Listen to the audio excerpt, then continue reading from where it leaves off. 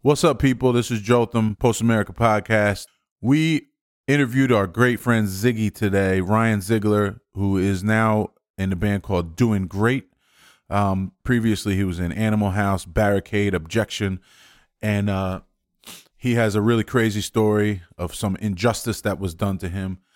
Throughout this episode, we are going to be playing his new EP from Doing Great, and we're going to sprinkle the songs throughout the episode, but by the end we'll play all 6 songs, and we want you guys to really hear this because it's important. He's an important dude to the PA hardcore scene, and this is a really quality EP, and we think you're gonna dig it. So without further ado, Post America Podcast. This is the Post America Podcast. That's right, motherfucker. What the fuck you know about podcasting? This is our shit. Post America. Macho Black, Richie Crutch, Chrissy the Baboon. Post America Podcast, son. Download that shit, motherfucker. All right, fellas. We're rolling. I'll break your fucking Check it out. head open. We're back with a guest. We haven't had a guest in a long time. We got Ziggy, What's up? our good friend for a long time, and he's probably very happy because he's been away for a long time. People that know Ziggy might know his story, but if you don't know him, you're going to find out today. And Ziggy has been in bands in this area for years. Whole life. So yeah, but before we go into your whole deal, your recent deal, I don't even know, as well as I know you, what was your first band? My very first band, I was in a band for 2 days when I was 14 years old called For Better Tomorrow with some of the dudes that I still play. For a Better Tomorrow? Yeah. It So it was like metalcore. It was a straight metalcore. With yeah. that name has to Yeah, be. absolutely. Yeah.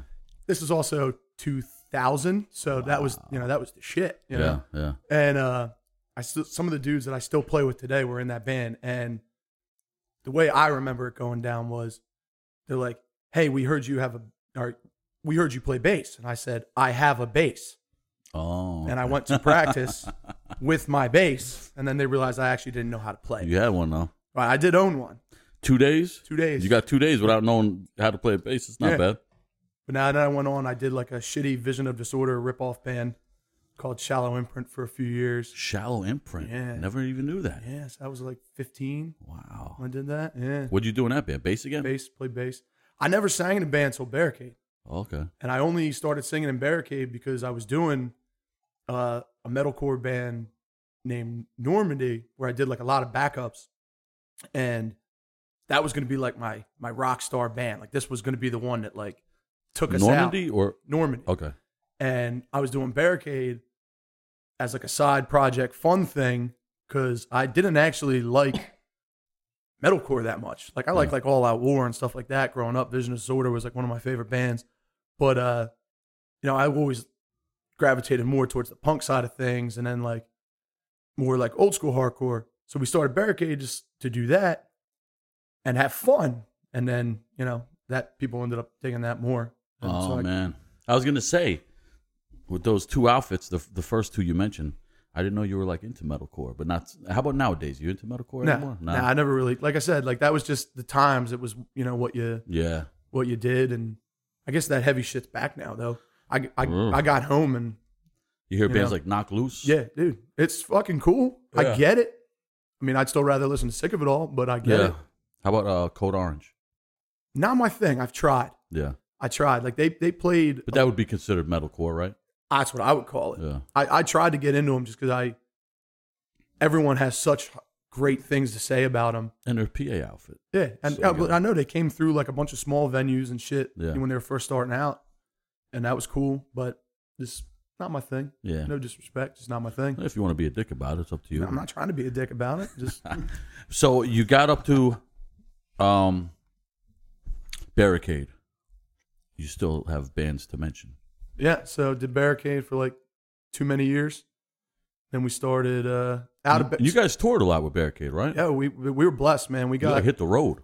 a lot. Yeah, we did. I think in 2007 alone, that was like our height of like playing shows. I want to say we did something like 200 plus shows that year.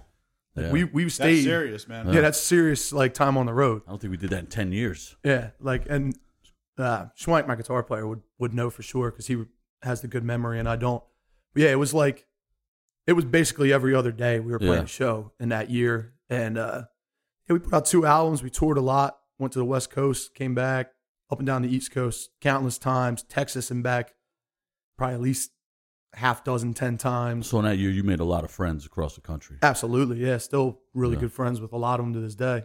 Yeah, that's the beautiful thing about touring and the scene and all that. It was me. I was talking to my buddy Draws from St. Louis last night. Like, I met him on a Barricade tour on a whim. We were hungry, so we didn't make any money. We ate ramen like most of the nights, and they were like, "Yo, this dude will barbecue for you." And I was like, "I like barbecue." St. Louis barbecue too. Yeah, absolutely. Yeah. So we went and we got there. It was super awkward. Like we were just kind of sitting in his like John Soto was there. Yeah. There was a bunch of people there, but nobody was partying. And Barricade liked to fucking party. So we were like sitting there, we're like twiddling our thumbs, like, yo, is this Soto wasn't partying? Nobody was partying at first. Everyone was just kind of sitting there, like feeling each other out, I you guess. guys had to set it off then. Yeah. So eventually, Draws is like, all right, well, we were getting ready to bounce. We were like, fuck this is weird. Yeah. Draws was like, yo, I'm gonna go like light the grills and shit. He's like meanders away, and I was like, let me go see what this dude's doing. And I go outside. He's got like 3 grills going. Like one of them's on a fucking trailer. Oh, you sticking around? And now. there's like meat everywhere. Damn. And then like the beer came out and like everyone started raging. And then by 7 o'clock in the morning, I think me and Draws were coming back like from a riverboat gambling trip. Damn. Like, I can't make this See? shit up. Yeah. Like we went on this thing called the Casino Queen and like gambled all night. And I barely remember any of it, but we had a fucking blast. See that? And That's like, how it works. And I'm texting him, 12 years later. Yeah. You know, we're still good friends. That's cool, man.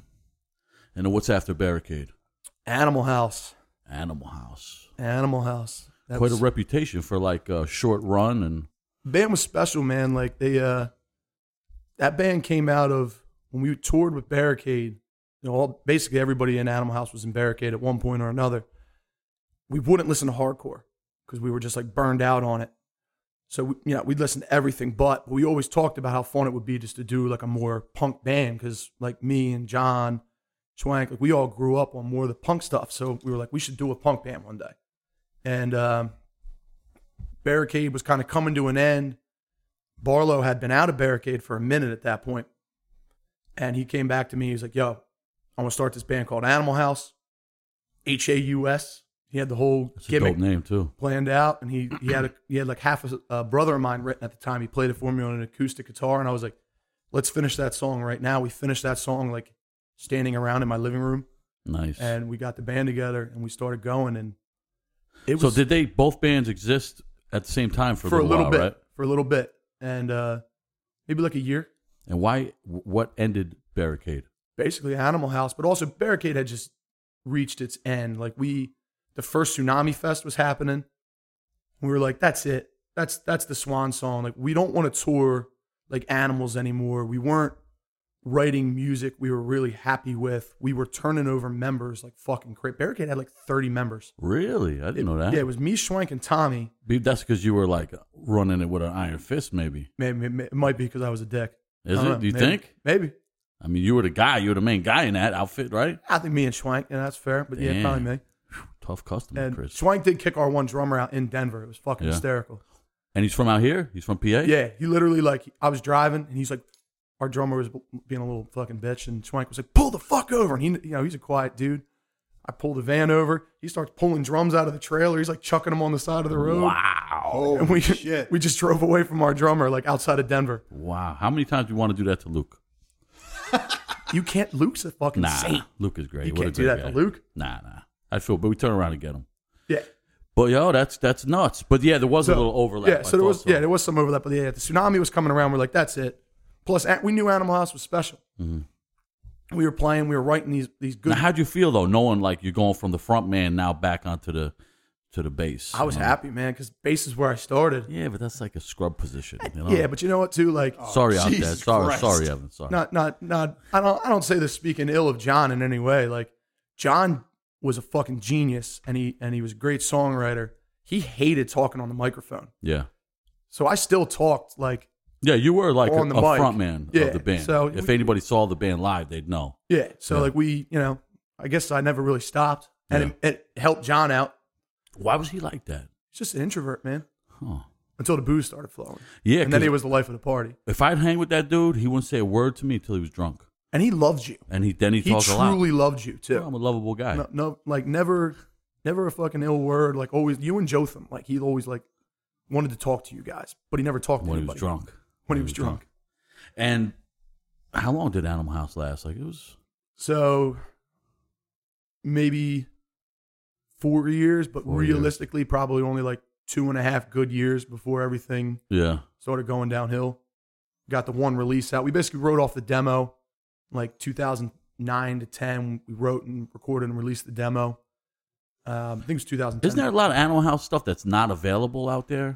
Yeah, that's Because I always try to look your stuff up, and I'm always like, I know there's more than this. Where's the rest of this shit? The full length's not online right now. I want to get it back online. Who has it? I do. Let's get it back. We do it tomorrow. What are you waiting for? I did actually propose this to Fast Break Records not that long Who? ago. Just so it's clear. The wrong out guy? there. That's why it's on wax. It's so you people know. Oh, good. Yeah. But I think I'm talking to the guy now, so maybe we'll get that Okay. done. Yeah. Talk to the right guy, not the wrong guy. Yeah, I traded remember our yellow van? Mm-hmm. I traded our yellow van for the rights to Animal House. Wow. Yeah. So who had it? One Day Savior Records. And why wouldn't he just give it to you? Probably because we owed him a lot of money. Oh, did he like front a lot? He fronted a lot of money. All right. Well, yeah. respect then. You Yeah. did. No, he did right by us. He wasn't a dick. That was a cool. Yeah, he worked with us because that band was a fucking train wreck. Yeah. It was fun. Probably hard to deal with. Way hard to deal with. We made that guy's life a living hell. Yeah. Like John would like just laugh at him when he spoke.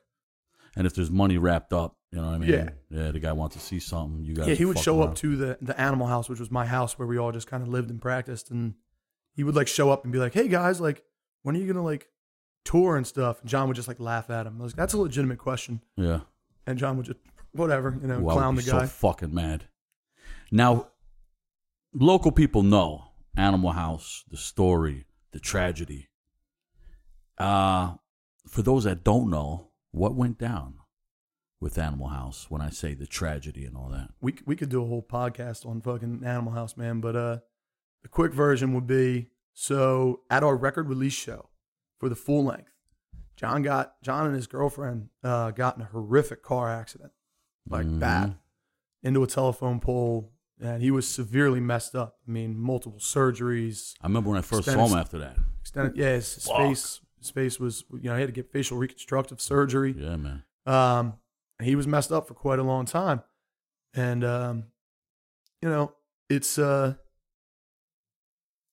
it's hard to put this out there. It's a hard issue to talk about too. Like, whatever was going to happen was going to happen. But the fact is, like, the lifestyle which Animal House was like projecting did not help John heal from his accident. Everywhere you go, people want to party. Yeah. So, I mean, because you guys are party animals. Now you're in our town, you got to party with us. Correct. So, like, he never had a fighting chance to heal from that car accident, So, even though it was, more than a year later that he passed away, that's what it was really from. Yeah. His body just shutting down because it never got a chance to heal because, he lived. It wasn't fake the way he was living. The way he portrayed himself, I mean, that's how the man was Motherfuckers used living. to go hard. Yeah, we all did. I don't think people understand the PA scene. Like, you go to other places and the hardcore scene isn't really like this scene with the level of how these dudes party. No. Like, so you probably know because you went to places and when we'd show and up you're to, partying like dudes back here party and they're like in shock and you're like, oh, I thought this was some normal shit. I'm actually convinced in like my older age that people booked Barricade not because we were good, because we weren't good, but because I thought we were fun to be around. Yeah. Like, oh, they're going to That's come. part of it. They're going to show up to Wheeling, West Virginia and party this town down. Maybe they'll light the building on I fire. think we played with you guys in Wheeling. West Wheeling was Virginia. great. That place was Shout nuts. out to Wheeling. Nuts. Wheeling was meant for What was that? Animal House. What was that bar called? Yesterday's. Yesterday's. Wow. I did. That was fucking crazy. Yes, yeah. Like, Wheelie's is like a cowboy town. it was fucking. There's like 2 blocks of like saloons. It just looked like saloons and shit. Barricade played. That's what it looked like. Yeah. Barricade played Wheeling several times, and when Animal House formed, I called the owner of Yesterday's and I was like, "I have created the perfect band for your venue." It should be the house band. Yeah, and he's like, I don't even care. When do you want to play? Yeah. How much do you need? Yeah. And like Animal House.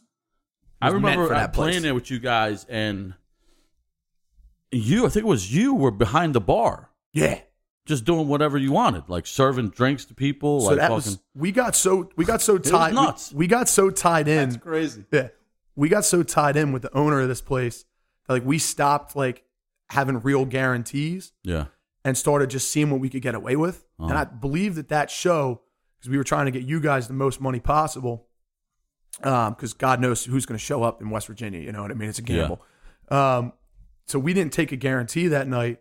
Our guarantee was we got to bartend for like an hour or two and keep shit. whatever we made and do whatever we wanted behind the bar. Wow. So people would be like, yo, let me get a 7 and 7. And like, there's like me and Barlow, like fucking just, here's a shot of Jameson. They're like, I wanted a 7 and 7. We're like, drink this, Yeah. you know, $4, whatever Yeah. we fucking charge. I remember getting some Red Bulls off you. Yeah. What the fuck's this guy doing back there? Yeah, The bartender just looks just like my friend. Oh, it is him. No, that was Good nuts. times. That place was nuts. Animal House was a wild band. This whole scene up here, it was and is a wild scene for partying. Mm-hmm. And you guys were like on the forefront of that Yeah, we for basically, a minute. that scene existed well before us, Yeah. but we like grabbed it yeah. and took it for a ride, like all it was worth. Yeah. I think we definitely spoke to that It's like that crowd. even in the early days when I was in Mushmouth and we toured with No Retreat, like these guys were just animals with drinking and drugs and breaking shit and going nuts. It was like they were like rock star dudes, Yeah. but without being a rock star, caring about. Yeah, you're making like a $200 guarantee if you're lucky, and you're fucking trying to live If we're like you own the passing a place. casino, we got to go in a casino and take every bit of money we have in a van and put it on red. If we're passing a bar, we got to go in a bar. Everybody's got to get drunk, start a quick fight, and leave. If we're in the hood, we got to find some cocaine somewhere to. That's how these dudes all were. Yep. And I'm a straight edge dude traveling around. But I'm, maybe a little different of a straight edge dude because I might encourage some bad behavior now and then. That actually reminds me, the first time I ever hung out with you, like not in a show setting, was when I recorded that guest spot on Land of Kings, and you like handed me a beer when I was done, See that? and I was like, "Was this straight edge dude handing me a beer?" I was like, "This is a test. I don't know how I'm supposed to act. Like, should I take this beer?" You should take it. I took that beer. I love seeing my people happy. But yeah, it was wild. You remember that crazy beef in Delaware? With Was all that the, Delaware? yeah, there was a couple fights. Remember when that Based off dude that. got smashed out real bad? George from Allentown. Yeah, my bass player Grano. Yeah, bad. He's not with us anymore either. And all my shit got stolen. Yeah. My Les Paul got stolen. That Damn. was Yeah, like a bro. movie. Yes. So did you ever hear the after all that happened, a few months later, like me, Tony Tops, a few other people went down and saw Blood Clot. Before you go, what band were you in on that one? That was Barricade. Yeah, Barricade was Okay. playing that. That was Barricade, Barricade, Strength, Wisdom, I think so. Dead and Buried. Yeah. Like the whole scene back then. Yeah. Just transplanted to Delaware. Yeah. And Not a good idea. that venue never reopened. That was brutal. That was the craziest fight I think That I've was ever seen. some of the more intense beatdowns that I've seen. Yeah, and it never stopped. Like it Yeah. went on for so. I got knocked out. Yeah. Remember, Big Show had to drag me out. Yeah. You remember what I did? He was the only person kicked. Do you remember what I did I that do. day? I tell this story too Chris, you much. probably don't, because I don't tell nobody the story because they won't even believe me. I like to tell the story because it adds to your legend. And but here's the First of problem. all, that night I felt indestructible. When the fight broke out, I was like I would hit a dude, bow bow, and the dude would like look at me and then look at the other, and I'm like, what am I, invisible? I'd hit another dude, bow bow bow bow, 3-piece. Dude would walk away like not like almost like what, it just hit me. I felt like people couldn't see me that night. So I was it was a ghost. yeah. So I was getting ill, like you know what You I want to mean? hear wizard shit though? It gets better. Check it. So this is from my perspective. Now, mind you, I'm knocked out at this point. So I'm twisted up with this dude. We're going blow for a minute.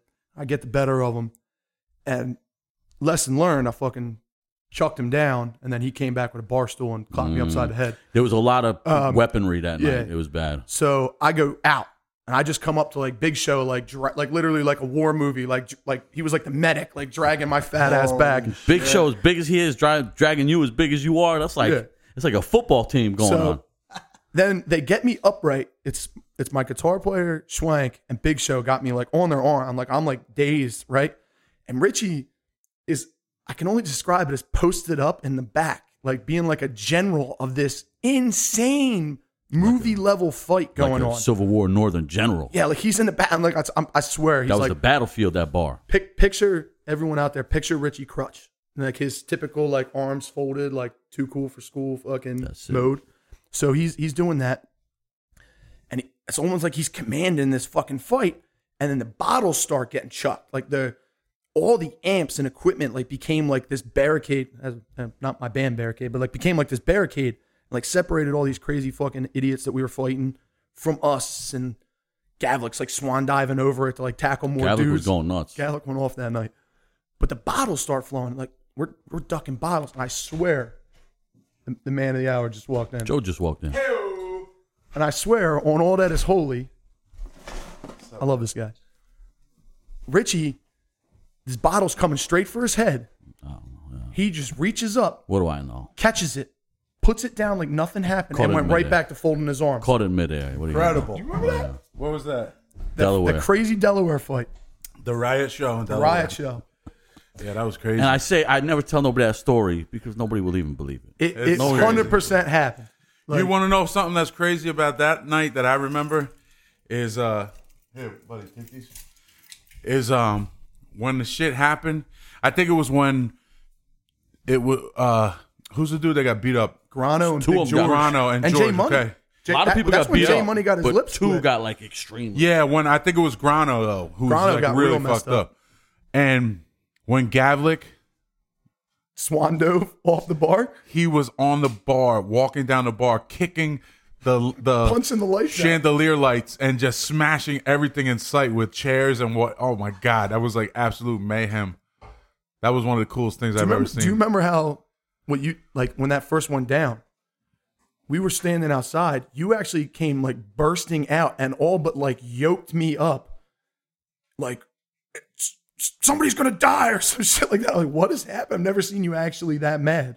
Yeah, I don't remember that, but Yeah. That's you rallied the troops. yeah, I don't fuck around when it's the go time. It was Chris. go time. You know, Chris, when it's go time, I don't fuck around. Oh, I know. It was go time. I don't even remember half of the shit that I say or do when that happens. I'm just like Autopilot. I don't know what I'm doing. I could be making all the wrong moves. I probably have a time or two. I think we won. Yeah, But we that went, was crazy. I was going to tell Poor him. Richie Mancuso lost his fucking guitar rig He though. was That just sucks. bitching about that. Yeah, I forgot about that. Yeah, I just remember, I don't think this part of the story's ever really come out either.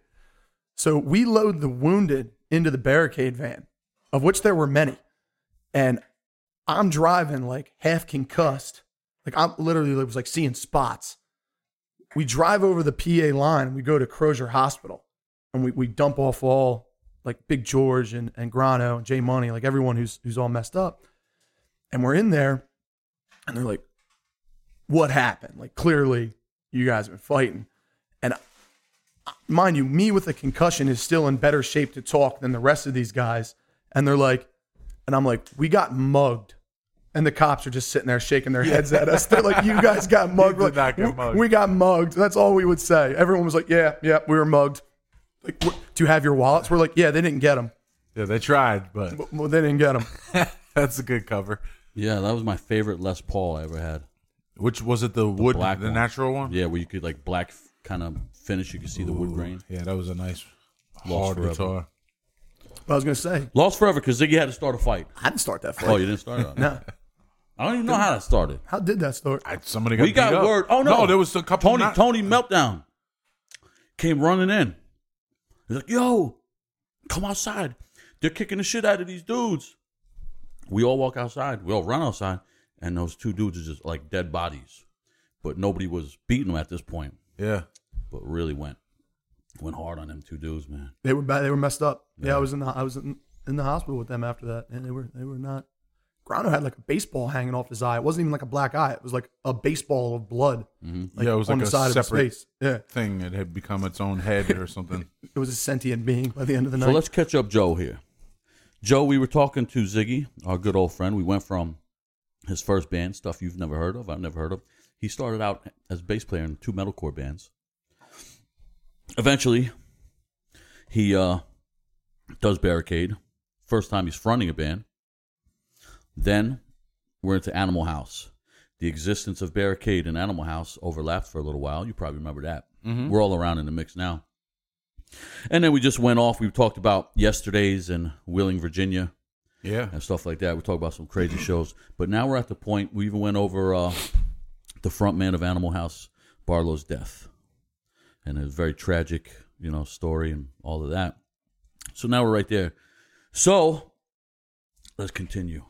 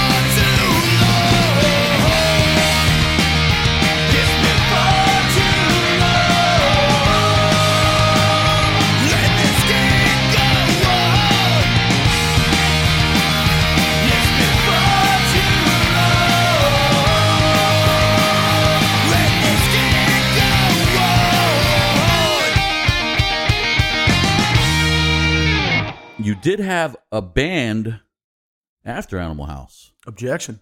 Very brief, but, you know, because of the circumstances. That actually existed while Animal House existed, too. Okay. So towards the, like, Barricade existed in the beginning of Animal House and Objection existed in the end of Animal House. Objection had two short runs. We were together a little bit during Animal House. We put out a demo. Like our bass player ended up quitting and everybody was fucking, you know, doing other things, starting families, settling down. So it took a little break. Then we came back. We put out the record because I had written all these songs leading up to all my legal trouble. And I was in an angry place. So it was nice to, write those songs, get some of my truth out. And I thought Objection made really fucking solid record for that one record. Dope. We played a bunch of really cool shows. But yeah, like you said, it was short-lived and it never really got out much. Mainly, honestly, because of all the bullshit I was going through. Yeah. Now, for people that don't know, a lot of the lyrics, probably the band title that inspired Objection, were due to your situation. Can we talk about that? Yeah, absolutely. Or will we get pinched? No, I don't think we'll get pinched at this point. What happened?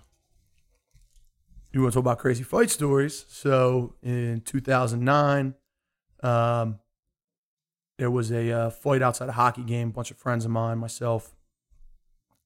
Really, the details of that are like minuscule at this point. It's ancient history, but I was with Chris Mahmood, who's not of the light-skinned variety, and some ignorant people wanted to say something about it. Words were exchanged. A few punches were exchanged. Should have been the end of it. It was not the end of it. It escalated several more times throughout the evening, culminating in a giant street fight where a bunch of people got real hurt. I found out later there was like 2 stabbings went on in that fight, and it was a bad scene. Some time goes by. Like, I'm honestly like hazy on the timeline of this stuff. So like, I'm honestly, Chris could probably tell the story better, but maybe like 3 or so weeks go by, and we're hearing rumblings that these guys are saying that, we did it. And meaning me and Chris, I'm like, what the fuck are they talking about? Like, we were definitely there. Some shit happened. It was a bad scene, but what are they? And at this point, we didn't even really know what all had transpired because we were so stuck in like our little microcosm of what happened. Mayhem. Yeah, it was out of control. We talk about that Delaware thing. I mean, this was on par with that. It was just it was a bad scene, and some of the difference being, some years had gone by. We should have been probably a little smarter, a little wiser, but it is what it is. So this starts what will become the next decade of my life, 2009 to this year, of just craziness. So a few months go by, and I'm formally charged with the stabbing, attempted murder of not one, but 2 people. My good friend Chris is also implicated in it. A couple other people with like minor He's charged strings. with one person. He's charged with one person. And we're like, this is fucking crazy. Like, how do you get from what happened to this? And if you could answer that question to this day, I'd be surprised because I still don't know. But this was my introduction into what is the justice system in our country. It does not move very swiftly. And I know our case was kind of special and weird on top of it for how crazy slow it moved. So nothing came of this besides charges for multiple years, reinvestigations, which now looking back were probably just jokes. Just probably something to make, appease people. Start it over, start the process Correct. over. Reshuffle paperwork, make it look good. And unfortunately, as this time is going on, it is unraveling me as a person. And that's where a lot of like the objection material came from. Because you're sitting on a pity pot, basically. Like the world's kind of shitting on you. You don't know why. You're trying to do good in the world. At this point in my life, I'm settling into career. I'm buying a house. I'm making music. I'm, during that time, my wife got pregnant. I got married. I got married during that time. Doing what you're supposed to do. And then here's this thing in the background, like just haunting me. You're like, when will this come to a conclusion? Yeah. And just or any information. I mean, people would ask me constantly, yo, what's going on with that thing? I have no idea. You may know more than me. That's what's crazy. So, God, where do you even go with it? So, some preliminary stuff happens in like 2013 at this point. And then again, it goes away for a few more years. Don't hear nothing. Fucking crazy, right? And it's getting absolutely insane. We're spending money hand over fist on lawyers, and it's like, for what? And trying to come up with a defense, but we don't even really know what we're defending because that's how little information we had. The discovery is bullshit. And the thing is, it's like, it's public record. So I have like no problem like saying this. Well, you look this shit up and see how fucking crazy it is. I tell people constantly, I'm like, I'll never tell the story right. But if you have a day and you're really that interested, read this shit. It's public record. It's if you're a legal scholar out there, you're like, shit, do a dissertation on it, because I guarantee you'll find some shit. But so then it finally goes to trial, and I'm honest to God, until trial, 6 years, something like that. That's 6 years? bananas. Yeah, goes to trial. I'm thinking naively, because there was always a part of me, and this is what I think was really part of my undoing, is I always believed I'm an optimist at the end of the day. And you are. If you read my lyrics, you probably wouldn't think that, but like I am. Your personality, definitely. Yeah. And I thought, there's no way that they can get me for this. Like they don't put innocent people in jail. You know what I mean? They just don't do it. This is America, right? You're saying on this podcast you didn't do it? Absolutely. Okay. Still to this day. Continue. I mean, that's a whole nother story there. But so how can they do it? They don't read the discovery. That it's not a CSI episode. They don't even have a fucking weapon. They don't have fingerprints. They got a bunch of he said, she said of a bunch of drunk idiots. And to which I will openly admit, you were one of them. I'm one of the drunk idiots. But that's all you got. How do you make this stick in, what's supposed to be this grand experiment of a country of ours? So I'm honest to God excited and relieved that this is going to go to trial. Well, it's going to finally come to an end. Absolutely. Cost me a lot of money, but finally it'll be over. Yeah. And speaking of that lot of money, I spent a lot of money on a fucking lawyer that didn't do right by me. And one of the worst pieces of advice he gave me was, he convinced me, and honestly scared the shit out of me, that this judge that my case was going to go before was not friendly, and it's a bad scene for us to go before this judge. I'm like, well, what are we going to do? He's like, well, there's a way out of it. If you take a bench trial, you'll go before this other judge, and he's fair and good, and this is the guy we want to be in front of. And for those of you that aren't familiar, a bench trial is when no jury. You give up your right to a jury. You're literally going to let a judge decide. And it sounds crazy saying this now, but this lawyer that I spent a fucking mortgage on, told me that this is what I should do. But if that judge isn't friendly, then having a jury trial with that judge kind of doesn't matter. Because now that seems like the most logical thing in the world. Yeah. I am for, like I said. You're taking a guy's advice that you thought was an expert. Absolutely. You should have called Rich. And should have.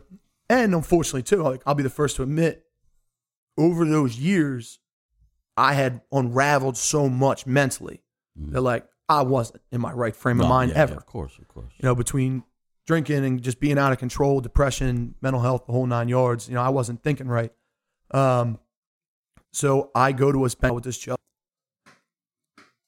3 days, multiple witnesses. I still feel good. Some basically, other than two people pointing the finger at me, it was a lot of speculation. And even the finger pointing, I don't know. It obviously worked, but I still felt good about it at the time. You said they're not credible in your mind. They're not even credible. Yeah, I mean, the two people that did say something aren't credible. Yeah, they got toxicology reports out the ass saying they shouldn't be credible, but for some reason they're believable. But comes down to the verdict. My trial was married with Chris. They read Chris's first. Not guilty on all accounts. You were happy. You were like, wow. I'm elated. Yeah. Say my name. They say not guilty of attempted murder. And then they release the second, third, fourth, fifth, all the way down the line. Guilty, all the way down the line. Now, Chris had a different lawyer. Chris had a different lawyer. Did Chris that had make the a right difference? lawyer. Absolutely. That guy's a beast. Beast. Now, he actually showed up during your... So I bring him in. Yeah. So again, continuing with the weirdness that is this story and the justice system in Philadelphia and this country, my judge gets sick. I get convicted of multiple accounts of aggravated assault and all these other charges to be told, come back for sentencing. I mean, there's sheriffs standing there with the chains in the courtroom. It was ready intense. to take you right on the spot. Right on the spot. Which is normal procedure. Normal procedure. This guy lets me walk. Then he gets sick. 10 months go by before I'm actually sentenced. I'm convicted. I'm out on the streets for 10 months, convicted. with no sentence. That's really weird. That's insane. It shouldn't be. It shouldn't happen. Imagine if you are a That's dangerous insane. individual. Exactly. You know what I'm saying? What if I am the guy they're Yeah. saying I am? I Yeah. mean, they just convicted me All right, of go home for now. these Try not horrible to tragedies. kill anybody while you're gone. Hey, you're gonna go to jail, Yeah. and you're this guilty, horrible person. You know, you look like Jack the Ripper on paper, but you know, go home. out, be on the streets. We'll call you when we need you. Yeah, are you kidding me? Crazy.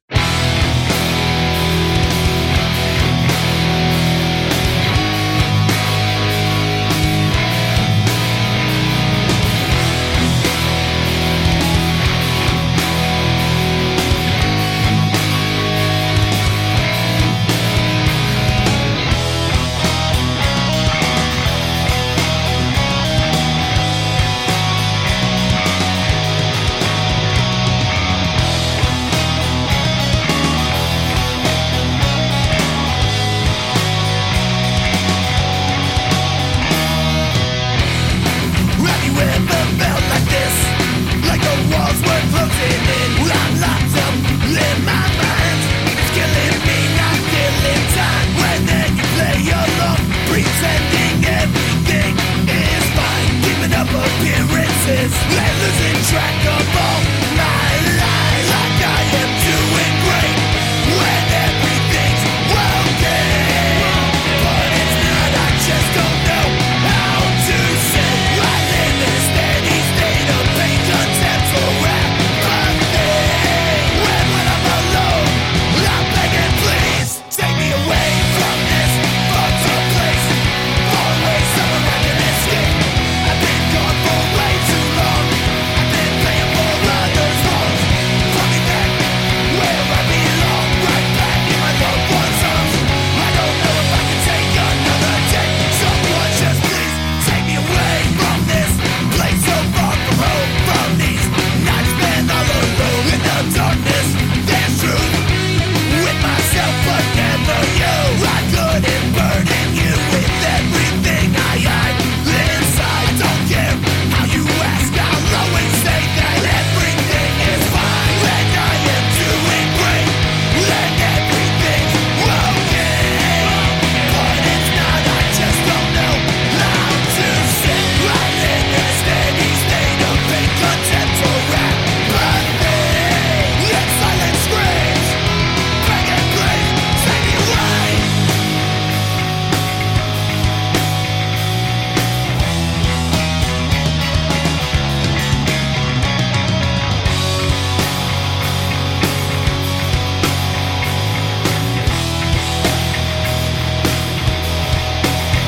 Take me away from this fucked up place.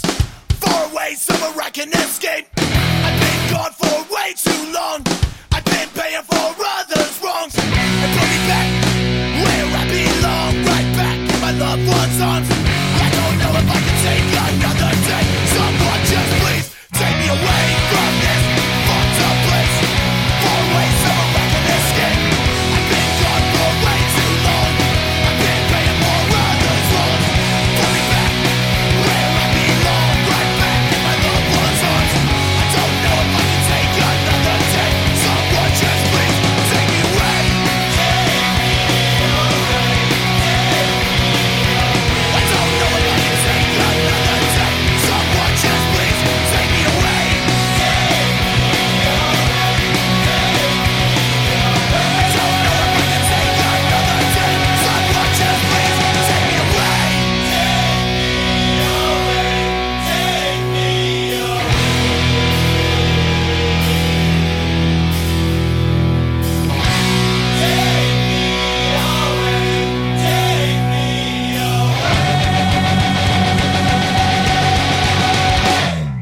We were all blown away by how well you kept it together, and you appeared to be completely unfazed by any crazy wild shit that was happening, or Like a Marine. the uncertainty of the future. You seemed like you were handling it so well from our perspective. Well, I appreciate that, but yeah, no, and certainly I was going through a lot, and definitely unwinding and imbibing too much, but there definitely I appreciate that. Like, but there definitely was like a sea change in that. Like I was cooperating with the system for so long. I was being polite, on time, doing everything they asked me to do, and boom, I'm this piece of shit, shitty dude. So I was like, all right, you know what? Like the system's obviously dirty. The system's, obviously going to do this to me. So, all right, time to fight back. I fired my my lawyer that I had. I hired Chris's lawyer because I seen him during my trial. He was a beast. Fucking. What's his name? Lou Savino. You got to shout him out. I will. That's Anybody my name. gets in some trouble similar to Ziggy's situation? Yeah, Lou Savino, man. Hit that fool up. He's a lot to handle, man, but he knows his business. He bought me. He's the reason I'm talking to you right now. I think I'd still fucking be in jail if it wasn't for Lou. I think so. Absolutely. He had me on the edge of my seat during your sentencing. Yeah, he's absolutely amazing. If I would have had him from the rip, I do believe that justice would have actually been done. Mm-hmm. That being said, it was time to fight. It was time to man up, and that's probably what you guys were picking up on. I was just, no more playing with kid gloves. I was trying to be respectful of the system, but the system wasn't working for me anymore. So it was time to fight back, and only so much you can fight back at that point. But I was able to receive, a far more lenient sentence than they were trying to push on me. They were trying to push upwards of 12 to 24 years. Now, why do you think that is? I think that because they gave you when I heard the judge even seemed hesitant of giving you the sentence he did give you. I agree. I thought he was very fair. If I could, I'd give you even less. That's the vibe I got. Well, I think it's the DA's job to try to go for it, I guess. So, I think that judge knew this was some bullshit. I think that I truly believe in my heart of hearts that the judge knew there was funny business about, and I believe that somebody had to go down, and unfortunately it was me. And you know what? To that end, am I guilty of what they said I did? No. Am I an innocent person by any means? I'll be the first to say no. You're in the mix. I knowingly participated in bananas. In that brawl. I knowingly fucking drank too much. I knowingly made a bunch of bad decisions. I can almost live with it. And, I'm sure we'll get into that stuff later. I will go on this that, if they feel like they got one over on me, they really didn't, because that shit made me a better person. When you say they, what do you mean? The system? The system, the people that wanted to point the finger. I try not to speak ill of the victims. So you're they saying suffered, but that you took advantage of the time you were given? 100%. And you had some positive happen at the end? Yeah, dude. I'm alive and a better man for it. Well, that's... Hey, see, that's, me and Joe weren't picking up on that but we were picking up like you were ready for whatever they were going to give you. That's the vibe we got. Yeah. You were ready for it, and you were going to take it like a man, and you were going to do whatever needed to be done, you were going to do. Yeah. When the judge gave you the sentence, I saw some people clench their arms and tighten up. I looked at Joe. Joe's crying like a bitch. I looked at this guy. That's just because Joe's got a lot of love. I looked at Ziggy, and he was like, fucking Navy SEAL, ready for battle, baby, flexing like a dog. You know what's funny? You're not wrong. I know. I'd seen it. But truthfully, in that moment, I heard like a ringing in my ears. That was like a moment of separation from like my body. Like I was like, this is reality. I imagine, I can't speak for dudes that go to war or anything like that. And I wouldn't mean to compare the two by any means, but I imagine that it's something similar to that in the sense that like you get caught in a firefight and it's like, I just got to do what I got to do to survive. And that definitely was the vibe in the moment. It was just like, okay, I got a wife, I got a daughter, I got friends that love me, I got a family that loves me. This ain't that bad. Yeah, you were. It's not forever. It's not forever. And like you said, I felt like the judge was like reluctant, being like, I didn't know if legally he had to give you the minimum that, because I remember him saying, didn't he say like that was this basically as light as he could go. This is the minimum, like, that I'm giving you. Yeah, it was basically as light as he could go. And the other side was upset about that. Well, and if you recall, during the time that the other side was upset and there was little rumblings, with my vague, you might remember better than me, but he gavelled and calmed the courtroom down, and he basically said something to the effect of, hey, everyone's got blood on their hands in this situation. Yeah. You know, 'Cause which only that really- said to me, he knew. Very few people showed up, maybe 2 people, and representing the other side. None of the victims showed up to sentencing. No, just somebody's mother, right? Yeah. I think a kid's mother and maybe of somebody who drove her broke ass there. Yeah. But that was it. Yeah. Now, I'm going to ask you something. Stabbings did happen. Mm-hmm. Do you know who did it? I'm not saying I don't know. I vaguely know. Okay. And you never said none. Why? Nope. Why did you never say none? Well, honestly, I'll give you one good answer. They never asked. They always said it was me. Mm-hmm. Well, I mean, I think How with do the you- knowledge you had, a lot of people would be like, nah, fuck this. Yo, check it out. Blah, blah, blah. XYZ. Yeah, and I don't want to try to come off like some tough guy gangster shit with But that. But listen, son, there's right and wrong. I'm not saying that's tough guy gangster there's, shit. There's right and there's wrong in this world. Mm-hmm. And like some wrong happened to me, but that doesn't mean I need to wrong Yeah. other people. And I'll say this: And the thing was, they never asked. They never gave me an opportunity. Even Yeah. like they didn't care. They were going to get me and Chris from the door for 6 freaking years. Mm-hmm. As far as I'm concerned, they never really investigated shit. no, yeah, the as far as the system. Yeah. Now, the kids that actually caught it, I think they know who really did it too. And I That's think, a hard pill for me to swallow. do you think they didn't? I want to believe they didn't. Okay. Just because, how do you do that to somebody? Mm-hmm. You know, maybe that's again me being like an eternal optimist, but like, how do you do that to somebody? Well, I think they're pieces of shit. But if they did, you know, And they'll be judged one day too. Like I I already said- got judged, and it didn't work out well for me. So like I said, only one of the kids' mothers show up. The other kid is gone. Like nobody knows where he is. Mm-hmm. And I think the other dude is sort of straightened himself out a little bit, from what I understand. you probably know But better than me. no, yeah. I've done everything in my power to avoid. But I even think the looking judge in that saw direction. the judge saw. Look at the love for this kid, Ziggy, and I don't think the judge was that. This is a fill-in judge, basically. No, that was my judge come back after Okay. being sick. That was the same okay, judge. Okay, because he if he was a fill-in, I was gonna say he had some kind of awareness of this case. Yeah, you know, I was the guy from the Yeah. actual case. And if you chose the jury trial, would have worked out better for you? 100%. I don't believe I would I have think went. so. I think 100%. so. A lot of people, like when they go crazy, you see them on the internet. They're like, "Oh, this motherfucker got away with this." Blah blah. I'm like, talk to your people because the jury set him free. Mm-hmm. You know what I mean? Like they act like the system's fucked up. A lot of times these juries, you know, it's up to them. It's not up to. But in this case, you chose, due to bad advice, let this judge be the sole ruler on this case. That's a risky business. That was a terrible decision. That's odd. I would plead with anybody that finds himself in legal trouble to, I don't care what your lawyer says, jury by your peers, because even though you can make all the arguments you want about the people serving on a jury, at least they are not in the system. I mean, at the end of the day, these defense attorneys are golfing and dining at the same restaurants as the prosecutors. Let's just call it what it is. Yeah. And for your guy to say, this judge is a dick, let's put it in the hands of the next judge. Be like, okay, this judge is a dick, so how about we don't give any judge the responsibility of being the single person to decide this case? How about we just give it to the jury? Yeah, I don't understand now. It's a looking very back on odd it, but advice. yeah, it was bad. It was bad news.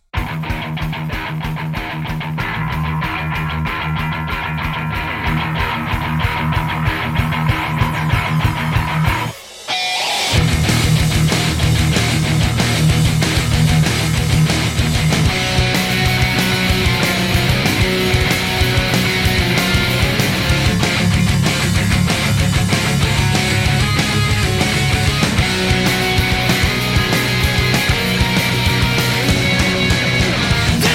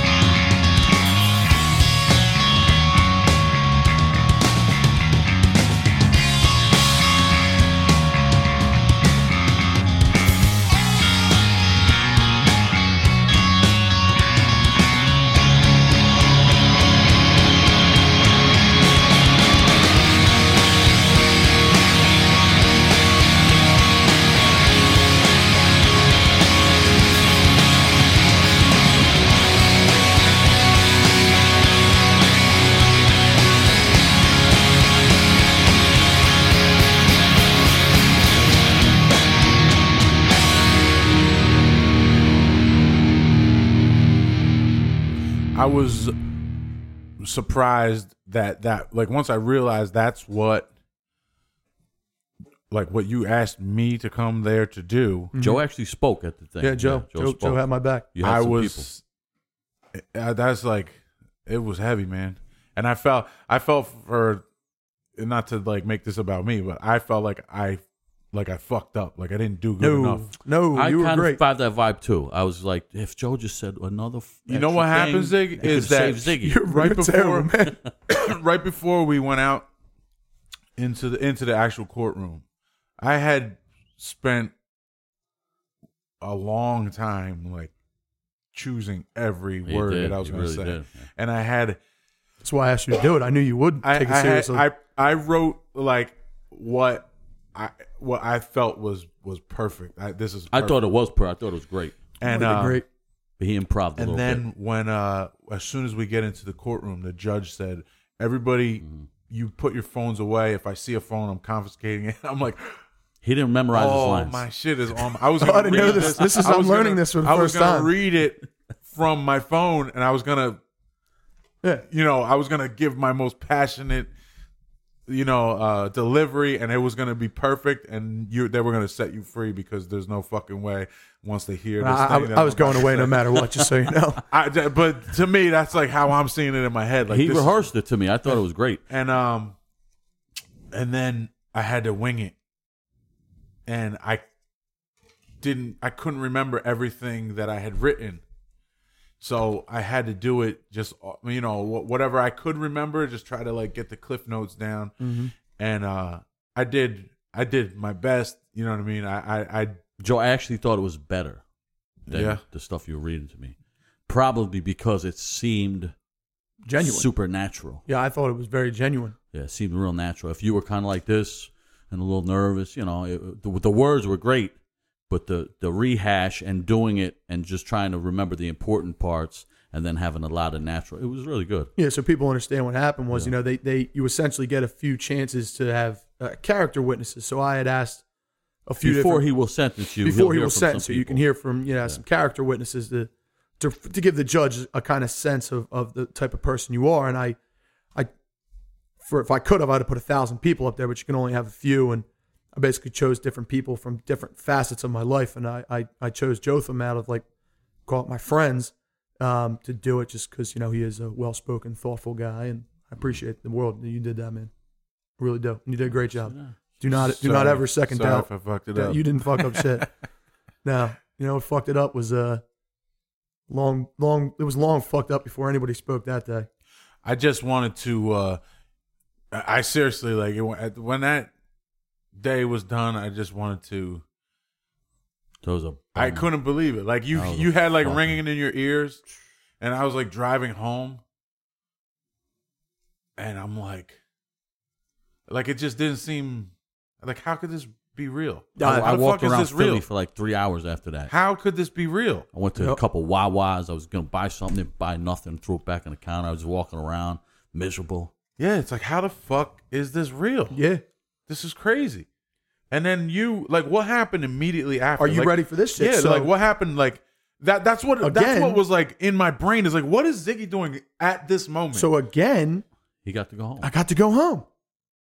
Can you believe this shit? The judge knew it was people listening will not believe that this is I'm glad you two were there. I hate telling my story, especially to strangers. After the conviction, you Because- go home for 10 months. After the sentencing, 2 weeks. You go home for 2 weeks. He goes, the sheriffs are again in the room with the chains.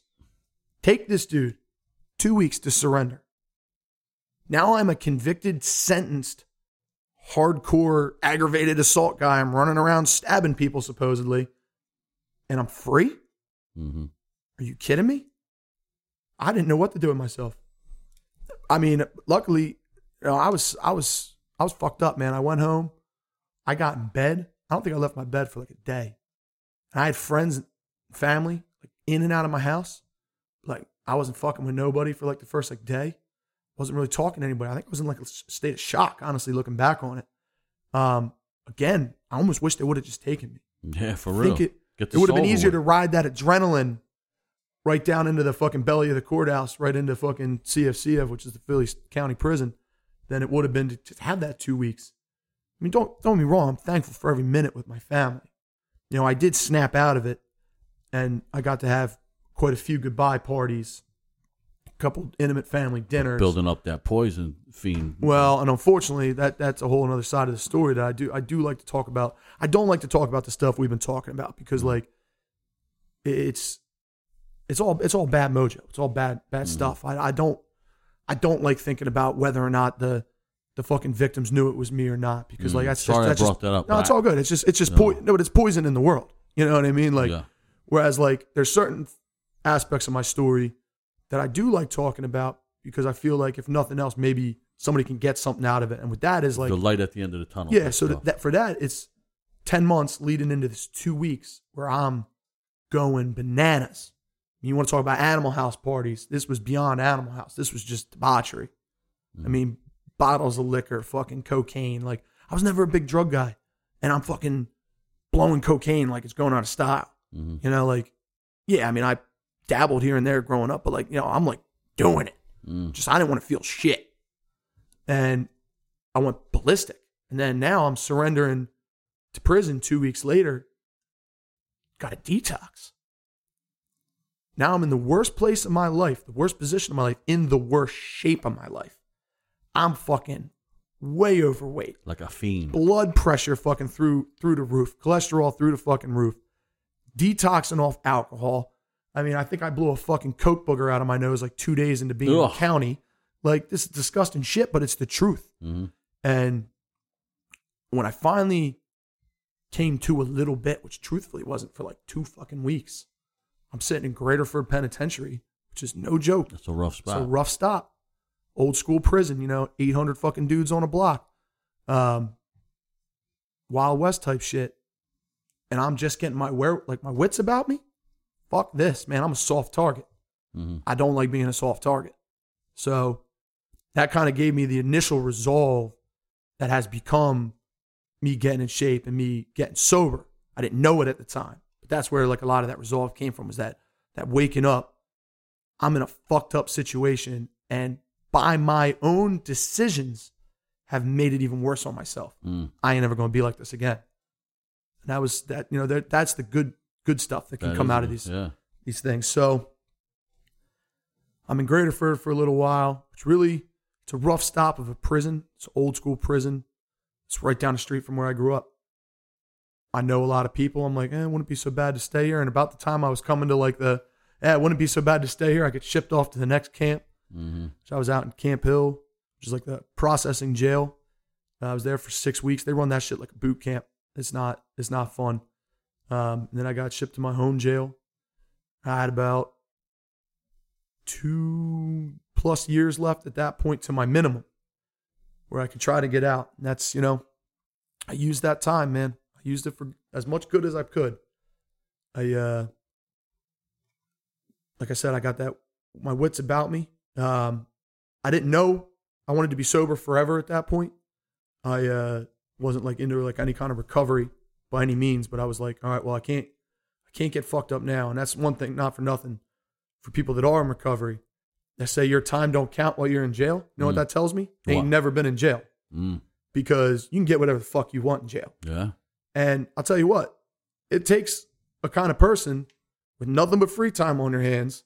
And thankfully, because, you know, this scene's amazing and supported me so much, I had money on my books. Like, I could have done whatever I wanted, but I was like, I don't want to be a soft target no more. So we'll be ready for battle. If I had to be, and not I'm trying to be on some like Tony Tough Guy jail shit too, but like, you know, it's true. It's a fucking hard stop. So I'm like, I don't want to be like this no more. So I started getting away, separate myself from all that, which eventually turned into getting involved in, you know, an AA program and getting the help I actually needed to try to figure out how to be clean. You said like, I didn't know I wanted to be sober forever. Yeah.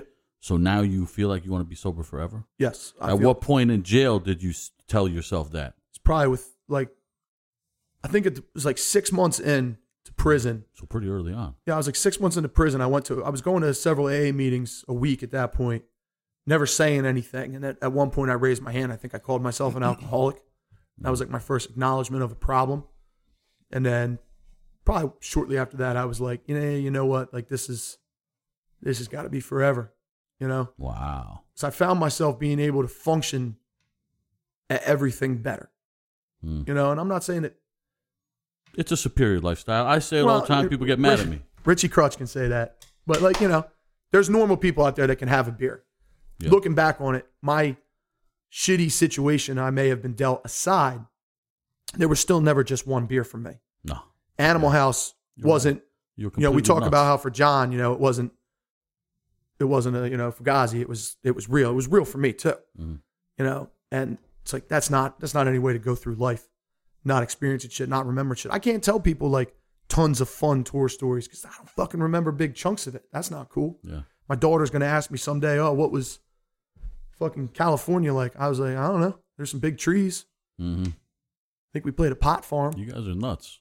Yeah. So, you know, that sucks.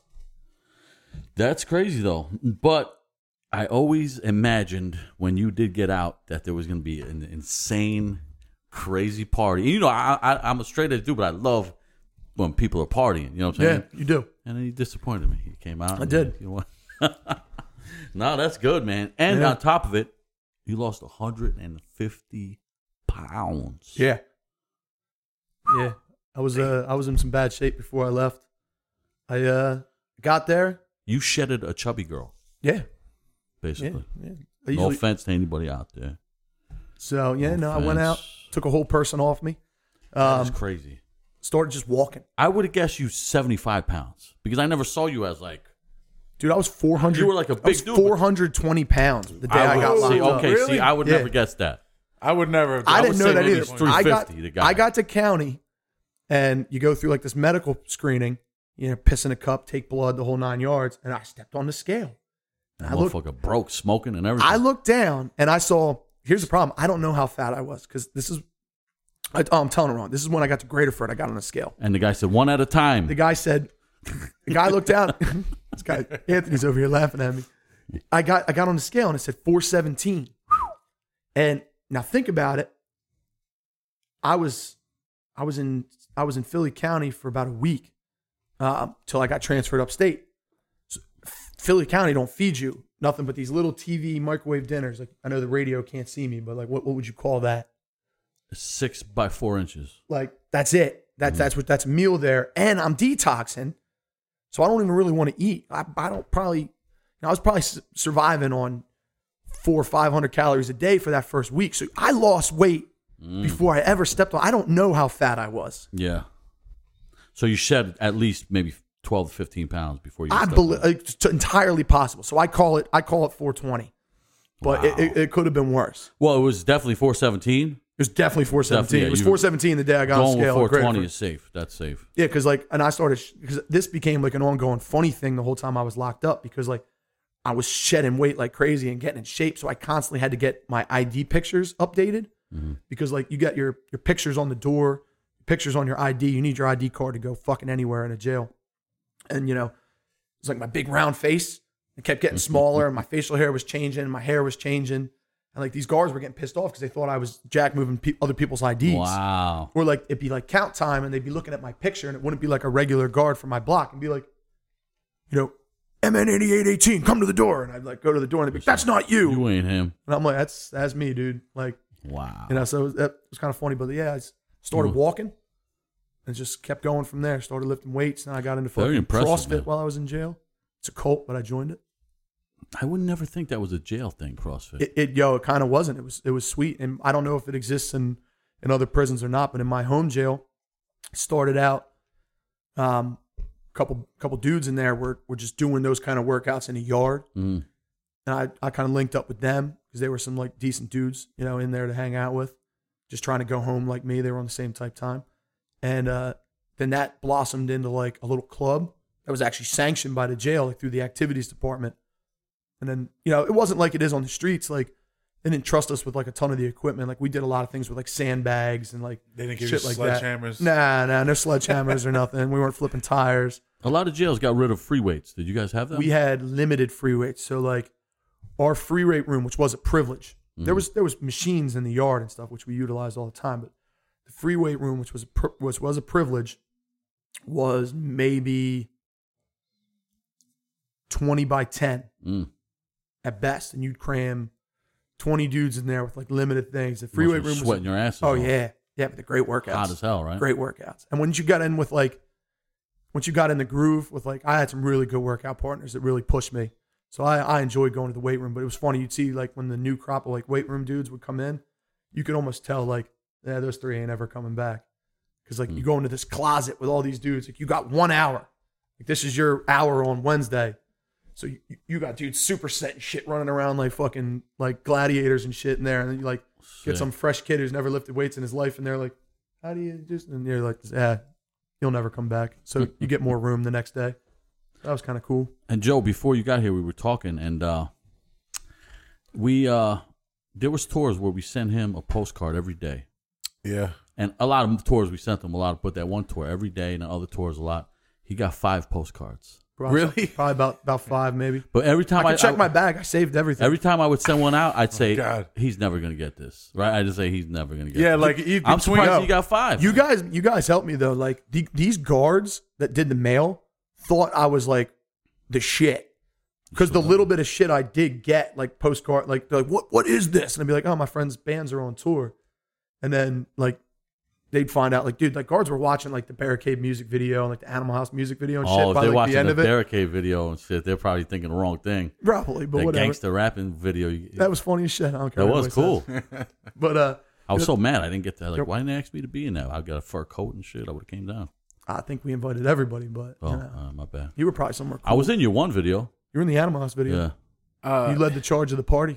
So you got 5 cards from Wisdom and Chains total? About that. Yeah. Wow. I got a couple from Lifeless I too. think we probably sent Dude, do you know what the coolest 30 to 40 cards as Well, a band. I appreciate that. I sent cards. Some are really cool. Myself, like, sent Yeah. cards from I got Instagram all the time. I got a bunch of yours from Postagram. Yeah. Postgram Okay, has been a good, reliable But like source. postcards, yeah, they were maybe 5. good. Okay. Wow, The that's Postagrams, crazy, I got man. your Postagrams. You know what the coolest thing I got was, and I'm sure you guys had something to do with that, and it meant the world to me. Madball sent me that card, Oh, yeah? dude. Nice. I got that, and it was that, dude. Yeah, that was amazing. I grew up just worshiping that band. That's sick. You know, what up, so- Hoya? Yeah, Freddie. You did a Thank good thing for a bad Good man. Nary. So yeah, that was fucking tight, man. That was, That's great, man. and of course, you know what the sad part was? I'm like through the roof when I get this Madball card, and there's like no one to talk to about it. You know, like nobody fucking like, you know, regular dudes don't know anything about hardcore and punk and shit. And like they're like I remember like my one buddy Stoffer, who was like my next door neighbor, who was like my main dude in there. He's like, "What are you so happy about?" I'm like, "Oh, dude, like my fucking one of my favorite bands of all time sent me a fucking card. Like this is amazing." And he's like, "What's a Madball?" "Yeah." He's like, "Who are they? Like what? Were they like your friend's band from like home?" I'm like, "Oh, they're like a big deal, dude." He's like, "I ain't never fucking heard of them." I'm like, motherfucker. Should have Tried to educate him. Yo, he said he met some Wisdom fans in there. Met some Wisdom fans. They were typically You could always count on Wisdom and Change for having white trash, methed out fans. That is the truth, because that's what they were. Whoa! There We were a couple appeal, baby. hardcore kids that came through. We have a lot of fans that need our help. Yeah, No, I think we. I think you have a lot of fans that. I think we pushed them in that direction. Yeah, I don't know, maybe. That's cool. Yeah, there was some wisdom. That was cool. So you took a rotten, crappy, horrible experience and you found the best in it. 100%. And you came out 150 pounds down, So clean and sober. I want to. That reminds me of what we were talking about earlier. Okay, so your new band, Doing Great. Doing great. I've been listening to it a lot, and there's a You song got to be there. proud, man, of the I'm reactions pr- and everything. It's great. It's been out for a week now, and like couldn't ask for it to be going any better. It's Joe, just before you so continue, good. let It's me so say- perfect. Joe, let me say, when they search for it, you got to put that apostrophe in there. Do you have to put the No, apostrophe? you don't. Are you sure? 'Cause- No, I did it not on Apple Music. I just Oh, tell you on Spotify, I believe. DOIN. A lot of people are looking for it, and I can't find it. DOIN apostrophe, doing apostrophe, great. You love that, making a little. Yeah, we the make it fans hard work with the for it. umlaut. Yeah. Animal House. That umlaut. So there's a line in the song called Undertow, Okay. and it's if you want to see dry land, you got to grab a hold and row. Right? Is that how the That's line how it goes. That to me wraps up your whole saga cool for the line. last 10 years. You know what's crazy though? You're gonna hate this. Go ahead. That's the one song on the record I did almost no lyrics to. really That's my fucking best friend Schwank, who's been in every band with me ever. It's a clever lyric. Like wrote that song. Yeah, I think I All wrote right, Joe, will you a couple give lines Ziggy in some it. props now? So No, it's all good. well, That's a great song. It's a great fucking song, and to me, like as I'm listening to it, I wish you didn't tell me that, but no, it's 100% relatable. no, it's relatable to your scenario where Totally. like what choice do you have? You either drown or you fucking row.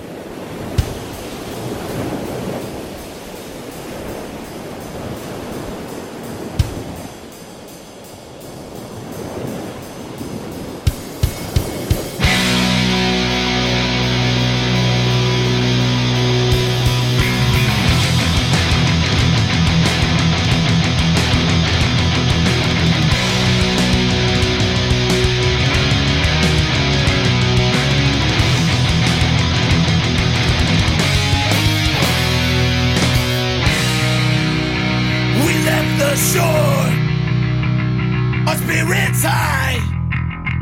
Before the skies turn gray and dim the fire in our eyes. We're so naive, we're caught by surprise. We all meant to leave, not be lost at sea for life. We try and navigate, but our course is set. So we drink a night and toast to our regrets.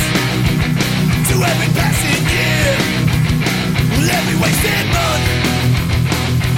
We all turn to ash to wash away the mud. And it's so hard to stay afloat. Why bother trying?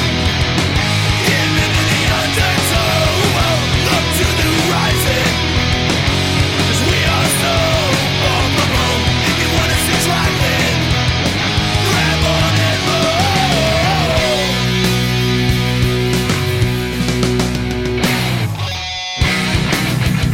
We couldn't see the truth through those younger eyes, but we grew up fast. Each other brother was left behind, lost overboard before their time. Another toast to those who were swallowed by the tides. And it's so hard to stay afloat. Why bother trying? Give in to the undertow. Look to the horizon. We are so far from home. If you want us to try it, grab on and roll.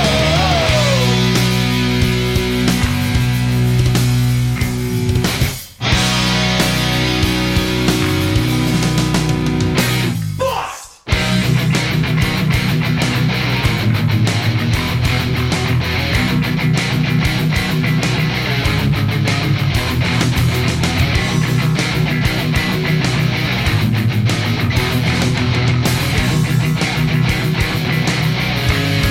The seas keep rising, our ship are capsizing. We're taking on water, the wave will pull us under. The seas keep rising, our ships are capsizing. We're taking on water, the wave will pull us under. And it's so hard to stay afloat. Why bother trying? Give in to the undertow. Look to the horizon. We are so far from home. If you want us to try it, grab on and roll.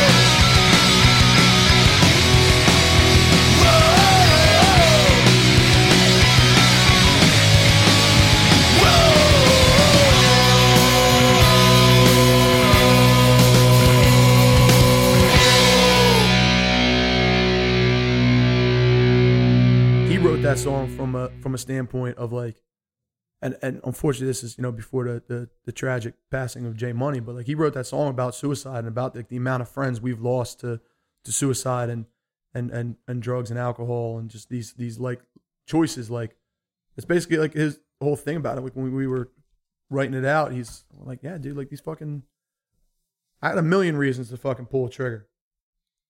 It ain't worth it. You can get through it. Basically, You got to decide. Like Yeah. we're all born drowning. Mm-hmm. Everybody, your life is a fight from the day one, and we all go through things in life, and there's good times and there's bad times, and sometimes it just piles on top of each other. You know what I mean? The bad times just pile up. But that's your only choice. You either give up and stay stagnant, which is basically giving up, or you row, you fight, you push farther, you push yourself through the situation, go through the pain cave like Jacob was talking about, get through it, because there's something on the other side. You have to just trust it and believe it and just keep going, because it will get better. You can find something good out of something that's terrible 100%. and tragic. And to me, that's what when I listen to that song over and over and over, that's what I'm picturing, is that you're singing this song and you're like feeling it, and you're like knowing that this is reality because you lived it. Mm-hmm. I definitely feel that shit, and like that's like the best advice for like anything. Like you can't. Like, everybody's got their own story. Like everybody's got a crucible they got to go through. They got to do some. You got to do something that is going to be uncomfortable. And yeah, what are you gonna do on the other side of it? And like, you can make good come out of it. You know, like I met and learned. I met a lot of good people. I learned a lot while I was away. It sucked. I don't ever want to go back. Like, there's nothing glorious or cool about prison. There's nothing. I wouldn't wish it on anybody. It's not a way to live, and it's certainly not a place that's going to help people that aren't out to help themselves. So any bullshit about rehabilitation, that's not their priority. But if you have what it takes to just push yourself, you can get through it.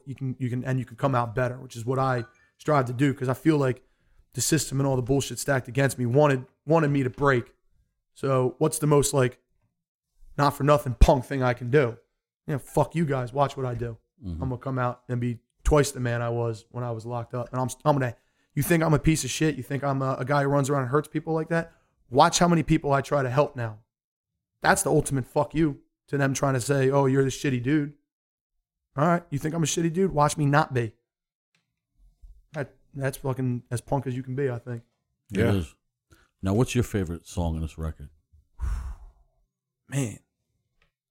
And what would you call it? An EP? It's an EP. Yeah, it's an EP. Okay, what's your favorite? 20-some minutes. What's your favorite jam? Probably, man, it's tough because I think I probably have to say "Take Me Away," just because emotionally it tells the story. I kind of wrote that to my friends and my wife, in the sense that like the whole pre-chorus of that song is talking about the premise of doing great, which is, yeah, I'm fucking fine, because I'd be on the phone and I'd be writing these letters, and I don't want to tell people the truth necessarily. I don't want to say, oh, what's been going on, Zig? There's a lot of good going on. Yeah, I'm in the yard. I'm working out. Yeah, I'm working in the rehab block on my block, and I had a breakthrough with somebody today. I think they might actually try to like do some step work or something like that. But no, the reality is, yeah, like that did happen. But also, on the way to fucking Chow, a fucking fight broke out, and the jail's been on lockdown for fucking 2 days, and I'm not allowed to use the phone. I can't call my wife. Shit sucks right now. But I don't want to tell people that. I don't want to get people all worried. I don't want to, So you're doing great. So yeah, I'm great. Everything's good. Mind your business. I'm great. Yeah, and it's like I have 15 minutes a day to talk to my wife on the phone. What am I going to fill it with? You should have seen this fucking dude get stabbed. A lot of deadbeat dudes would do that. They'd be crying the whole fucking time to the wife, making her whole day miserable. Exactly. What's she going to worry about me for the rest of the day? Yeah, because the rest of the day. I'm going to give her some reassurance, some comfort to let her go on the day. I'm going to tell her I'm safe, even though I'm fighting out off all of these people trying to kill me, and she don't even know it. He kept his mouth shut. Yeah. You understand what I'm saying, though? That's what a man would do. And that's what that song's kind of about. And it's like, but it's also the truth of the matter is, like, when I hang up the phone with her, and I go up to fucking bed at night, it's like, this is the last motherfucking place on earth I want to be right now. Mm-hmm. And I can be honest with myself about that. Which, if it is truly, like a lot of people would go to prison and be like, this is the last motherfucking place I want to be. Okay. Well, if that was true, and that's not true of a lot of guys that are in jail, even though they'll tell you that. Because if that's the last motherfucking place on earth you want to be, then why aren't you working your freaking dick off to get out? Mm. Why are you fucking ripping subs off in the yard, getting high, starting fights and acting like a jackass, and you're not filling out fucking paperwork for parole? Mm-hmm. This ain't the last fucking place you want to be. Good question. It is the last motherfucking place I want to be. Now, how long exactly you serve? How long you? I did 2.5 years. I got out on the day of my minimum. The first day I was eligible, I walked out the door. Now, in that 2.5 years, you see anybody in that place you think could take me or no? Take you? Take me, Richie Crush? No motherfucker. fucking way. They throw a shoe at me, I catch it in the air and put it on my foot. Yeah, one shoe. Well, they took away the Timbs.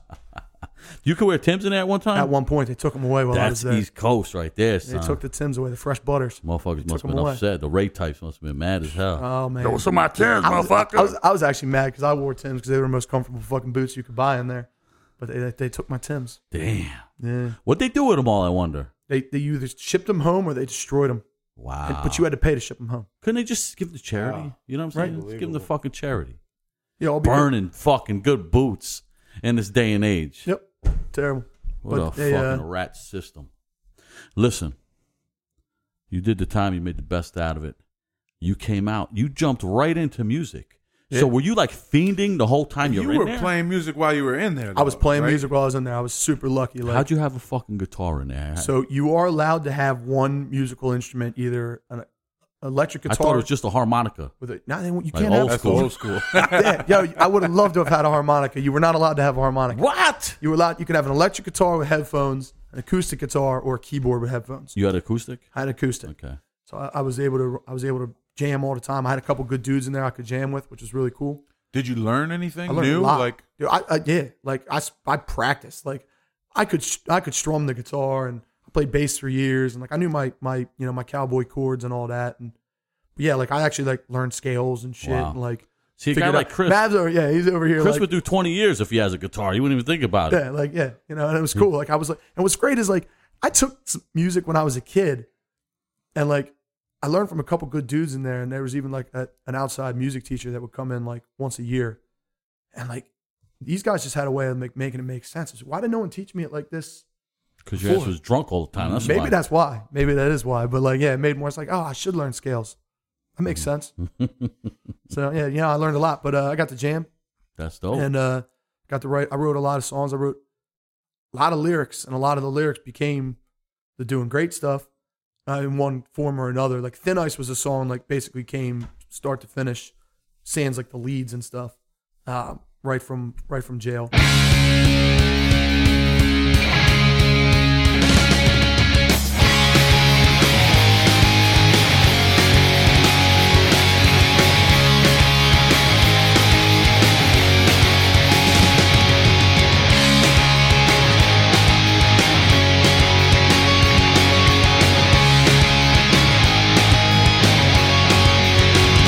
I feel slow, I feel tight like I got rock feet.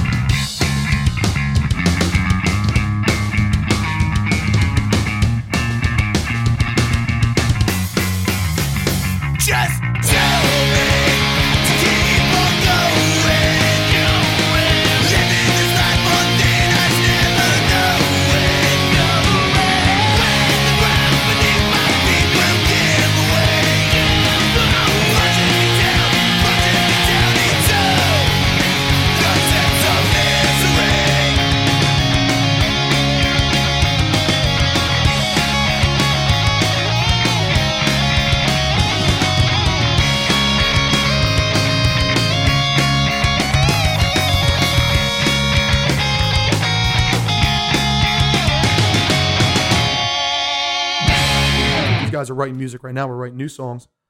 It's great. Like I start writing tracks and like go into my note. I still have like my shitty composition notebook I bought on Commissary. Mm-hmm. I'm like, yeah, I got shit for that. Like, you know, I Nice. just wrote. Anybody Wrote a ever lot. try to steal your guitar? Nah, dude, people were very respectful. Nice. Yeah, that's one thing. Like, I think it's like a misnomer about jail. Like, yeah, I know, like in the county, like kids are running around stealing shit or all that, but like upstate, property is like a big deal. Manners are a big deal. Like, it's funny. These guys might have killed somebody, but they'll hold the door for you Mm-hmm.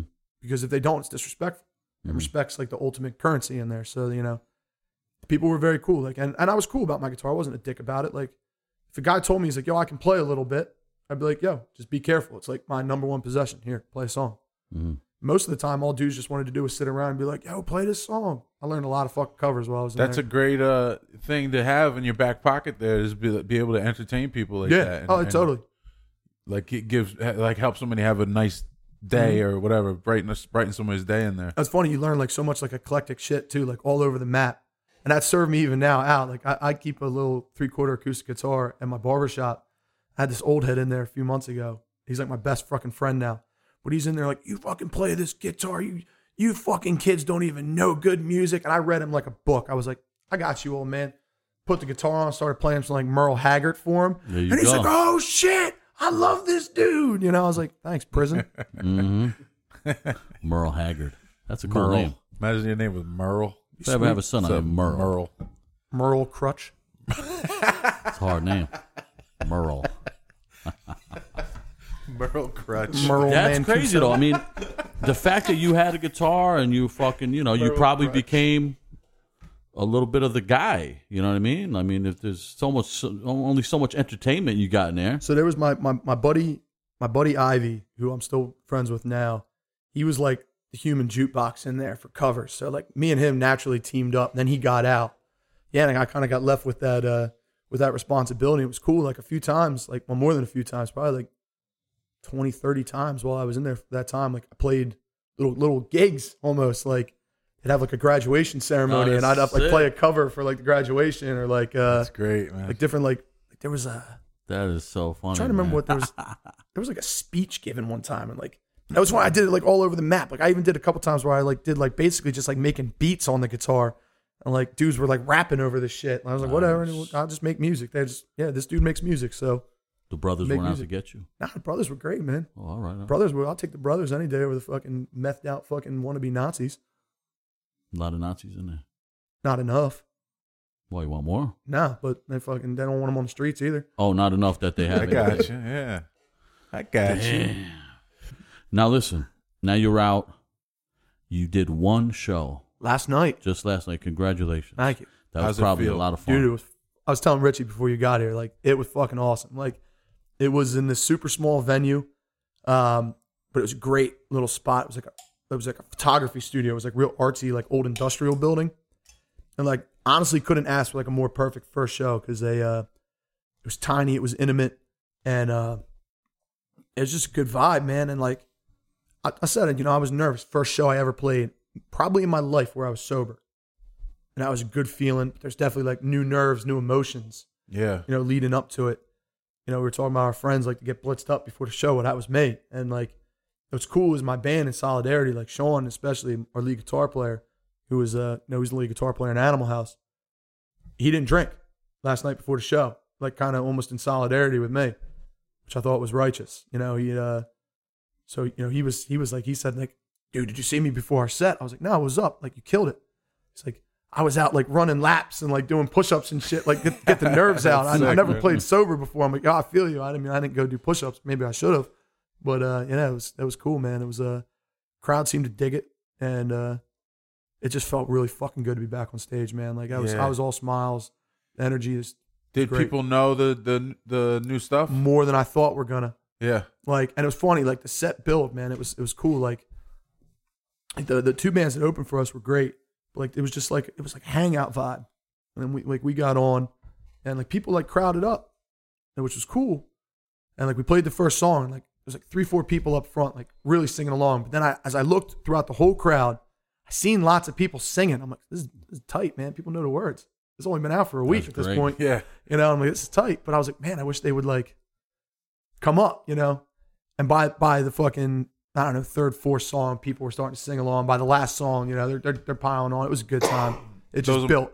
Those the are my whole set. favorite shows. Yeah. Those, where it starts out like, and you have to work for it a little. Oh yeah, extra, I earned it and last then, night. And then by the end, you're getting that feeling you want. Yeah, that's the best. And it was nice too. Like this band's a different vibe. Like we're not fun. I mean, I think it's a lot of fun. I think it's fun music, but there's also like there's shit to talk about. You know, it's nice to not front. You know, your atypical like. You know, let's be honest. Like Barricade and Objection were like your atypical hardcore bands. You know, that frontman style's fairly easy, you know, oh, move motherfuckers, you know, and you know, mosh, and everybody, you know, moshes. You know, this was like, you know, these songs mean a lot to me, and I wanted to convey that to the crowd, you know, without being preachy or anything, but like, you know, I felt like that happened, man. I was really just happy all around. The band put in fucking work. We practiced our asses off these last few months writing this record. Once the record was written, we practiced our asses off doing the set. Like the set was tight, man. It was great. Can't wait to do it again. That's all good musicians. Yeah, everybody in the band's solid. And it is hard if you're a band that's more melodic and you're playing these heavy hardcore crowds. It's a little different. I imagine you guys know something about that. Yeah, You got to sometimes. we've done tour after tour, like Europe tours, especially in the early days, where there's only hardcore bands you could play with sound like metalcore or Hatebreed or just, you know, some beat down. We were doing band. shows like Dying Fetus over there. It's almost Yeah, like, you know, and it's like people. you know, you just got to learn how to just block out the people who are ignoring you and focus on the people who are digging it, and just focus on each other. You know, and just do the best show that we could do so that we're happy with how we played. You know, And I think that's what we were able to do last night. Like, because I feel like the people that weren't singing along by the end of the set were like won over. yeah. Like I had people that weren't. I knew I could see it. It was a small crowd. I think there was like 100 people there, and you know, I could see like people that were standing there watching the whole set but weren't singing along. Were like came up to me afterwards. I'm like, dude, that was fucking awesome. I was like, those were the ones I really wanted to win over. I was like, you win them over. Winning people over Yeah. is the best. That's the ultimate win for totally. a hardcore band. Do you remember the first time you guys played for me in like 05 in a gym? Yeah, I do remember. I had the same problem when I was booking you guys because in that gym, it was all like super heavy bands would always play those shows. Back then, that's all there was. All there was. Yeah. And then I heard the Die Young record and I was like, I fucking love this. I'm booking this band. And we booked you guys. We brought you down. And I remember like people fucking loved you guys, but it's the same thing. It took a while. They don't know what to do. It took a while till the crowd got going. But once the crowd got going, people were it's begging like- me to bring you guys back. It's like you could do the same stuff that you do to the heavy ass band if you want. You could do the same shit. You know what I mean?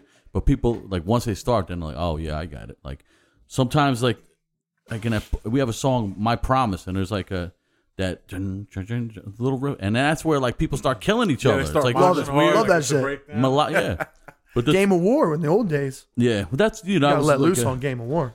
and you guys got a lot of melody, a lot of cool melody. So, but people I think are more open to it now, and plus, Yeah, thanks for doing You that. guys For us. You made it coming out- easier for us. yeah, you guys are coming out like something that's different. You know what I mean? Yeah. Because like what's big right now? Straight up screaming your lungs out, discords, off timing, you know, insanity.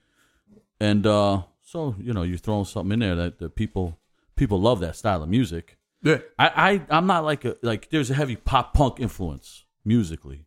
I think that's fair. But vocally, for me, I dig it because the thing I usually don't like about pop punk is the vocals. Yeah, And then now you got vocals with an edge, and then music I like.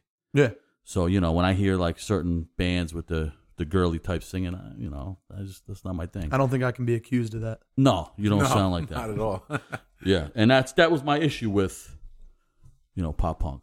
And I always said I love My Chemical Romance, but is that pop punk or not? Like emo. I don't I know. don't know, man. Okay, maybe that's not I pop like punk. that. I think band, pop though. punk's like Newfound Glory. That's one of Yeah, my guilty pleasures. I'm not into that Love stuff 'em. too much. Love 'em. People love them. Love them. Absolutely. Yeah. I don't know too much about it, but I get it. I like Hazen Street. That's Just pop don't- punk. because the vocals had some edge Well, to it. yeah, Freddie has that little edge to it. That's definitely pop punk band. Even compared to Newfound Glory, Toby has a lot of edge. You know what I mean? Like if you're comparing He's got a those good, two. yeah, but he's still got that good singing voice. You know. Yeah. Yeah. Yeah, that's pretty. it's a good recording too. Yeah, that's our drummer. Yeah. Our drummer does it. He recorded Animal House. So now you can record for free whenever you want. Yeah, that's secretly why we let him in the band. That's You listening, Scott? dope. That's why we let you Are in the you band. going to do a full length? Don't know. Don't put out anything until you put out a full length. So, yeah, you guys are the masters of putting out 19-track records. But It doesn't have to be 19, 11, 12. you guys don't put out 11, 12 No, I'm track talking about records. you, for yeah, you. you put out 18-track records every time. No. We used to. Sometimes. The first couple were like that. These days, A lot of songs get cut. These guys don't like nothing no more. We cut songs these days. In the beginning we would argue over what to cut, what not to cut, and typically we wouldn't cut anything. We'd have albums with 27 tracks if we put everything on there. That's good. That's a good problem to have. Now, with us, we're going to, I think the plan right now is, and it could change, if we. This is a great EP. If we got. Put out an album. What will be better, though? Put out an album every year or put out an EP every 6 months? Every year. We do have a studio in our disposal. That's great. Yeah, put out an album, I would suggest. These guys maybe might a fight me on 7-inch that. here and there, split with some band. I would love to do a split. Stuff like that. Let's do a What's up, split. Scowbrow? Let's do it. Yeah, That would be good. That would be good. How Scowbrow, they have a song called Short Fuse that I love. Dude, is it wrong that my favorite song by them is Don't Stay Sober? No, it's not wrong at all. I shouldn't listen to it, but I love that fucking song. song. Is like whiskey and Yeah. some girl dropping him off at a bus stop. Dude, and just he's because I like, stopped drinking doesn't mean I can't love that shit. It's That's why I love hard, Merle it's hard to Haggard. push split sevens, but that's a way to keep people interested during the process of writing an album. Stuff like that, especially the people that really like you. I would the love casual to hear, people only buy your. And I would love to hear an album, like a full story. If an album happens, it'll be because of that. These guys are writing machines. I'm actually the fuck up. Like this EP would have probably been longer, but I'm like taking my time. Like I want to make sure shit's good. Plus, like having I've done vocals in a band before and I've recorded a lot before, but this was different. Like having to actually stay in key and be melody and all that. Like I was like, okay, I want to do the first showing has to be fucking right. I think we nailed it. So it's like, yeah, and maybe now it'll come a little faster. But like, yeah, these guys already they send me fucking. Technology changed. This is gonna say I didn't do that much time, but technology changed like crazy. Yeah. In the time I was gone, these guys send me like files that they record on like their fucking home computers that sound like half legit. They're not. They haven't even touched the studio. Like this is the song I'm working on. Put lyrics to it, and then like they send Makes it a lot easier, doesn't it? Send it to the drummer, and then he adds the tracks back, and it's fucking. These guys are beasts, man. That's dope. Writing machines. You really should do it though, like an album. Are you guys listening? No, I bet they want to do it. They want to do EPs. Really? And splits. They want to do a split next. Split is dope. They hate a split is oh, a good shit. appetizer while you're writing an album. You guys put down a really solid, all quality songs. How many songs are there? Six. 6 quality songs, and now people like know what to expect because otherwise, they don't even know what style of band you're going to be. They know now. It's in stone. This is how this band sounds. This is the style. 6. Wait till you hear this fucking album. Yo, I have a question wait for you till guys. 12. Where do you get 12? Fucking album.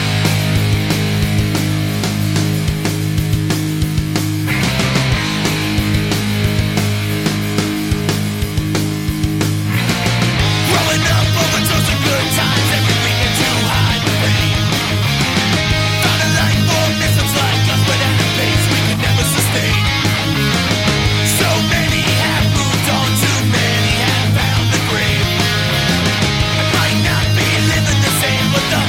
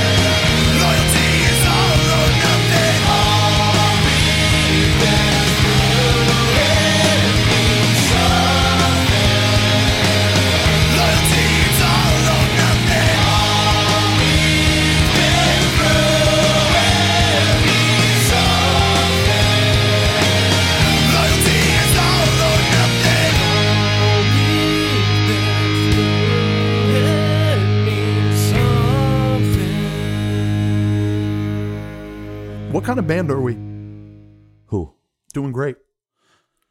I don't know how to answer that. Call yourself a hardcore band, man. I think that's what we're gonna end up getting That's called. the hard road, but that's the righteous You road. should call yourself a hardcore band. To me, it's not an insult. Play hardcore Because shows. I didn't think you liked it when I said there's a heavy pop punk. No, influence. I think that's fair. So Totally to me, fair. it's like it's heavily pop punk influence. I hear some traditional punk in there, and I hear like a street style vocal, like when like a street rock oi-ish style vocal, but more in tune, more quality. You know what I mean? A lot of like oi stuff. You like the guy's voice, but Like you grew my notice hair as soon out as he years has to ago. make a pitch, it's like, whoa, that motherfucker can't sing, but he could, he talks good.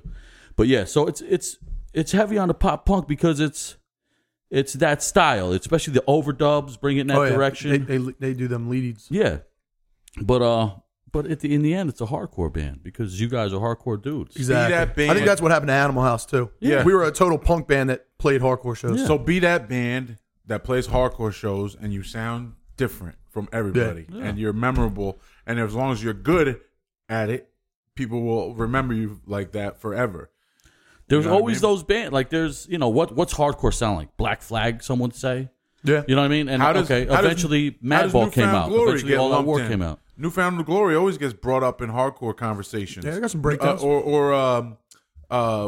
What's that? They get band? love from hardcore people for sure. That band that used to from Florida that used to kill it at hardcore shows with the two singers. Set your goals. Set Your Goals. Yeah. Set Your Goals is not you sound more like a hardcore band than they do, but they used to play like, Yeah, I remember them playing you shows. know what I mean? Is Or it- a band like AFI even. A basic band like AFI. Is Ignite a hardcore band? Yeah. There you go. Dude, I got to see Ignite on tour on the West Coast. Yeah. That was a treat, man. Seeing them like in their territory. Yeah? Good That was live, a treat. right? Amazing live. Yeah. Yeah, so you guys are a hardcore band, but that's the influence that I hear. But guess what? Doesn't mean you can't throw another song in there with some other influence. Dude, watch me put out an acoustic record. That's what I'm talking about. Do it. What's Joe talking about? Go. Joe, what's wrong? Nothing. Oh, jeez. Continue. But okay. Should we For you, Ziggy. Jotham's getting Should me we do fat that again. thing? He's feeding me Yeah, we'll Reese's do Cups. that thing. I have to go is what I was saying. I was asking Chris like how the time. Oh, Chris forgot to tell us an hour ago, went back out. Oh, we've just been talking for us. So this is No, the practice Ziggy, for the this real has one. been fucking awesome.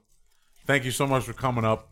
It's a good kid. this is. Anytime you want to do this, I would love to do this. It's again. our little brother that became a man. yes. Hey, thanks. He's like a big brother now, motherfucker. Anytime you Lift want to weights. do this, you're more than welcome. I'd love to get you on here with Ray. I would Have you love to guys do that with exchange Ray. Stories that would be fucking great. Ray's stories are way crazier. I was a nerd in jail. Yeah, but you'll be able to season. I Ray know went it in would be very good, young, and without any guidance. man. Yeah. And I love the juxtaposition of like the two, like you have like this positive vibe, you know what I mean? And You're like a Ray's nerdy more- white guy. He's Ray's like a lot street more black negative. guy. Exactly. See the difference, See what you know? happens. So, yeah, thanks for doing this. We really appreciate it, Oh, man. thank you guys for having it. Check out Doing Great. So send in your questions for Ziggy. Send in comments. We'd love to hear what you think about this episode. Oh, by the way, we got a ton of relationship questions. We got to do that episode soon. Okay, Ziggy, what's your the Instagram for Doing Great? Doing Great PA.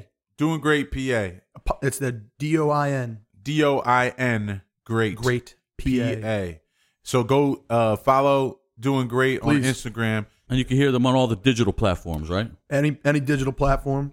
Thanks to our boys in Fast Break. Fast Break Records, baby. They snatch up all the quality bands. So that's it. Boom. Ziggy, we'll talk to you real soon. Thanks for driving up here. Oh, man. Pleasure. Everybody, thanks for listening. Go tell your friends about the show, and we'll be back soon. Peace. Thanks a lot for listening. We really appreciate it.